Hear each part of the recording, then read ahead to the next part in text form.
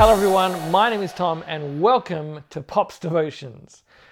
We are on day 3 of our 15 days of devotions in Jonah. Before we get started, why don't you hit pause, grab your Bible or your app and turn to Jonah chapter 1. Pray that God will help you to hear what he has to say to you today and read Jonah 1 verses 1 to 6. Why don't you hit pause now? And I will be here when you get back.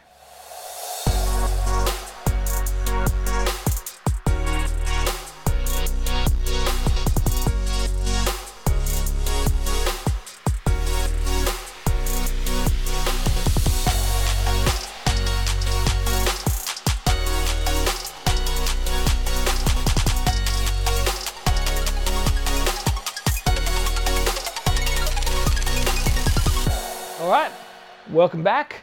Let's get started. Today we're focusing on Jonah 1 verses 3 to 5. Here are some things to consider. Every year in the United States, approximately 100 firefighters are arrested for arson. These are the people who should fight fires, and instead they're out there doing the exact opposite of what they're meant to do. Jonah, the runaway prophet, like an arsonist firefighter, did the exact opposite of what he was supposed to do. In verse 2, some Bibles leave out a little bit of the original text, with God saying to Jonah, "Get up, go to the great city of Nineveh." Well, what did Jonah do instead? He headed for Tarshish. He went down to Joppa, he went down into the boat, he lay down and fell into a deep sleep. God said, "Get up," but Jonah went down. Jonah is doing the exact opposite of what God asked him. You know what is in the exact opposite direction from Nineveh? Tarshish. Nineveh was east of Israel, where modern-day Mosul is in Iraq. Tarshish was about as far west as you could go in the opposite direction. People don't know exactly where it was, but the best guess seems to be somewhere in the south of Spain. Tarshish is described in Isaiah chapter 66 verse 19 as a place where they had neither heard of God's fame nor seen his glory. To run to Tarshish was to go to a place where God was not. The problem is, Jonah couldn't outrun God. If you have the sensitivity to know exactly where your crush is in a crowded room at all times, then getting on a boat isn't going to fool someone with all the tracking skills of the God of the universe.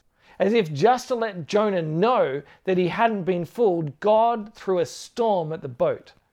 The storm was so violent the boat threatened to break up. What's interesting is that in the original Hebrew that this was written in, the word threatened is a personal word. It's as if the ship was thinking to itself, "This sucks. I might just fall apart. That'd be much easier than carrying on." When the weather is so bad, the ship is considering ending it all, then you know that it's a bad storm. The sailors were afraid and praying to any god. Jonah was asleep, avoiding the real God.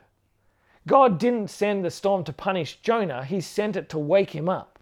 Sometimes we need trouble in our lives to let us know that we're going against the good design God has for us. Like when our selfish actions cause trouble for others like it did for the sailors. Or when the sin we thought would make us happy makes us feel dirty instead. Or when our friends point out our flaws and we'll feel hurt and embarrassed. All of these, as hard as they are, can be a gift from God. Anytime our sin gets us into trouble, it's probably not God trying to destroy you. It's God trying to wake you up. How do we know God isn't punishing us?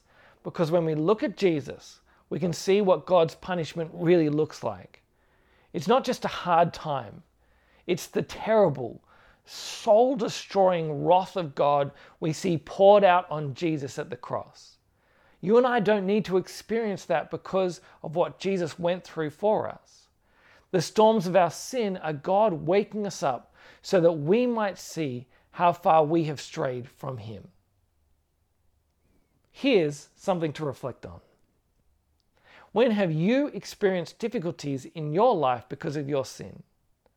Looking back, How can you see God using it to call you back to Himself? Here's something you could do. If you're in the midst of a storm right now of your own making, are you awake? How will you turn back to God? And now, a prayer to pray. Lord God, I know my sin can cause trouble for me and others. Thank you for Jesus and that you did not seek to destroy me, but to awaken me and draw me back to yourself. Well, that's all from Pop's Devotions today. I will see you tomorrow for the next part of Jonah. If you think this has been helpful, feel free to recommend it to your friends. They can sign up for our daily emails starting from day one at tomfrench.com.au devotions. Be sure to give Pop's Devotions a rating and review on Apple Podcasts, as it really helps people to find these devotions as we get going. That's it from me. I will see you tomorrow for more Pop's Devotions.